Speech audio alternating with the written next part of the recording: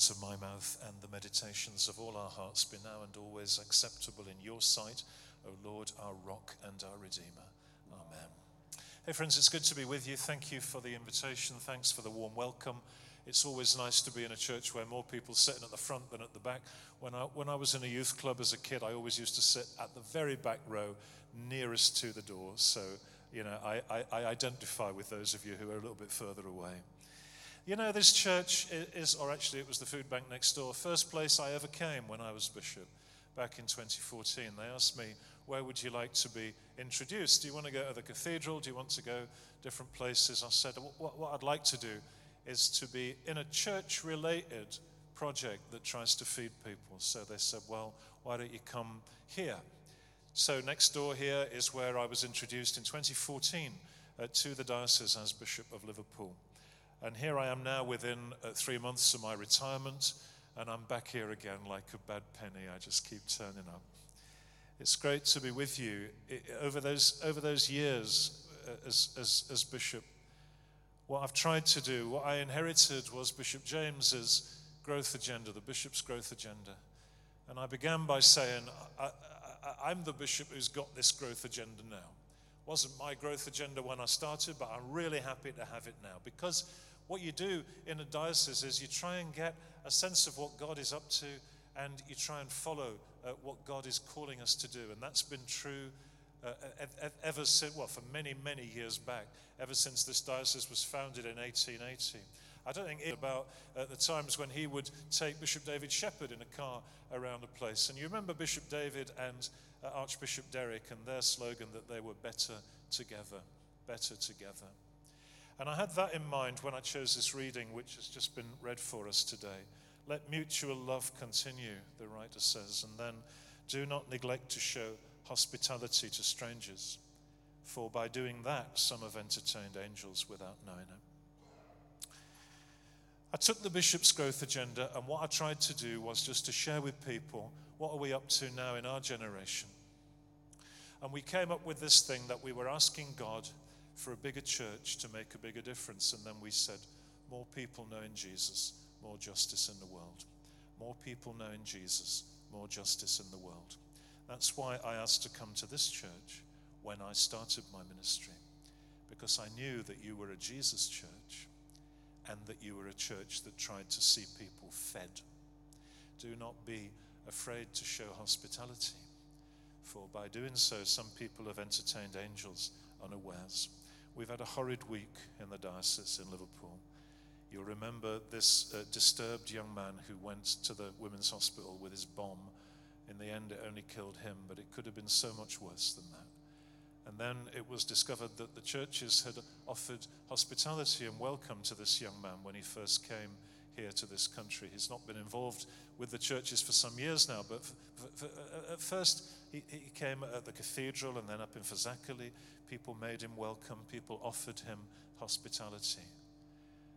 And there have been those, whenever there's trouble in society, you get this, people who've tried to divide us and put one community over against another. You don't want to trust these asylum seekers. You don't want to trust these brown people. You don't want to trust these or those people. Wouldn't it be good if we were all not trusting each other? And yet the Bible says we're to show hospitality, because by doing so, you never know who you're going to be welcoming. And I'm proud that the church offers hospitality. We need to be smart. Jesus said we had to be as innocent as doves, and he also said we had to be as wise as serpents. But we need to open our doors. We're asking God for a bigger church so that we can make a bigger difference. More people knowing Jesus, more justice in the world.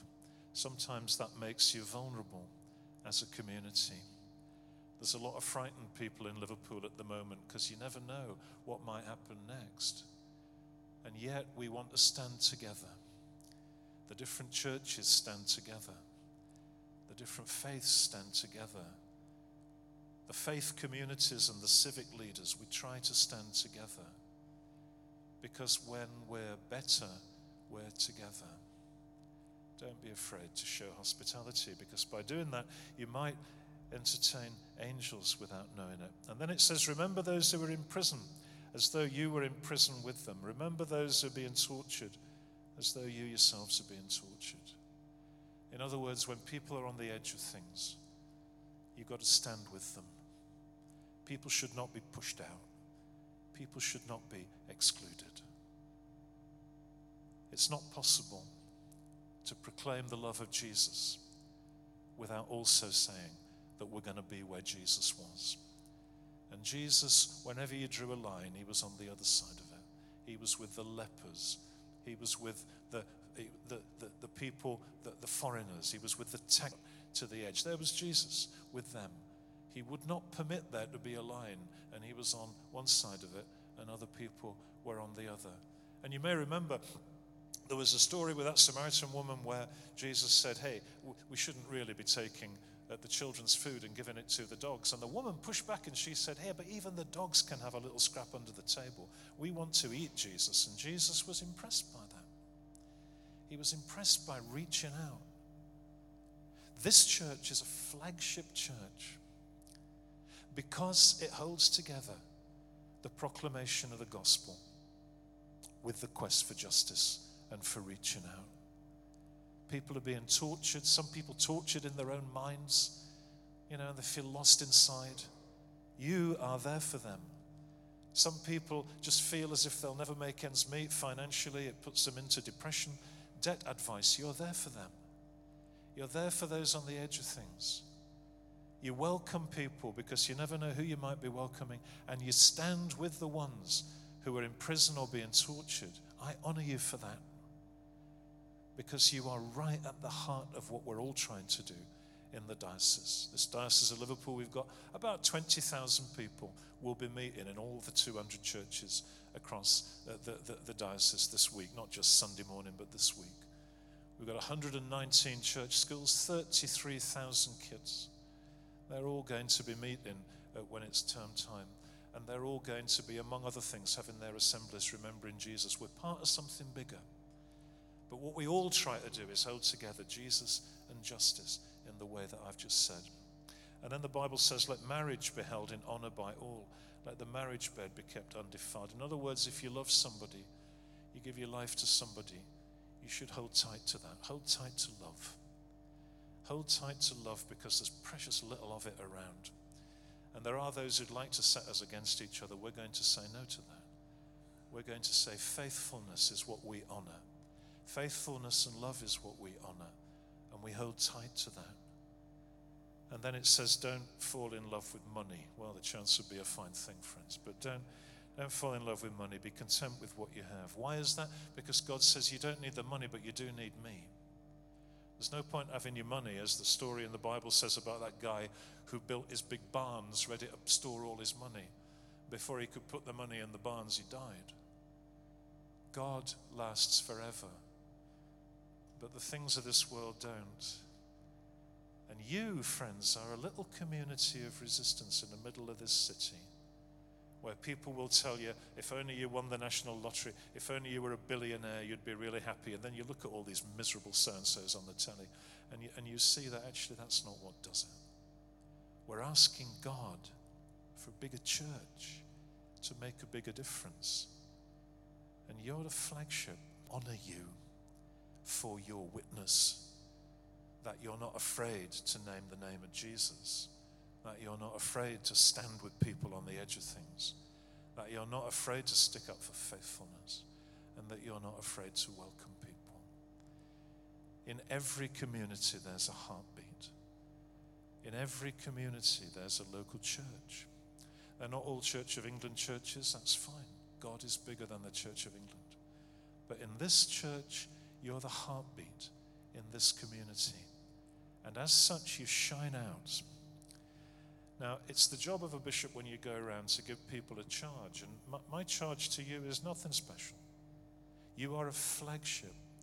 And my charge to you is that you sustain what you're doing. Keep doing what you're doing. Ask God that more people will come to know Jesus. Ask God that there will be that bigger difference. Keep on working in the ways that you are doing with different parts of our community that so much need God. And if you do that, then you're doing God's will.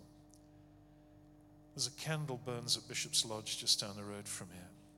Burns all the time. It's one of those 9-day candles. I always remember, well, almost always remember to light it when it goes out.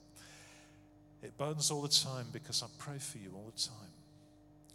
For everybody in our diocese who wants to see Jesus lifted up and who wants to see justice done. It burns for you. And it will burn for you right through till the 2nd of March 2022, which is the day I retire. And on that day, I'm going to light one last candle. They last for 9 days. So you're going to be cracking until the 11th of March, and then you're on your own, friends. You're looking for a new bishop then. But God will not forget you because you're doing God's work. May God bless you in it. And when you read scriptures such as this one from Hebrews, and when you lay that alongside what you're doing in your own lives, I pray that you'll be able to lift your heads and say, we're not perfect, but we're doing our best to bring Jesus and justice to Club Moir. And for as long as you do that, you will be blessed. Amen.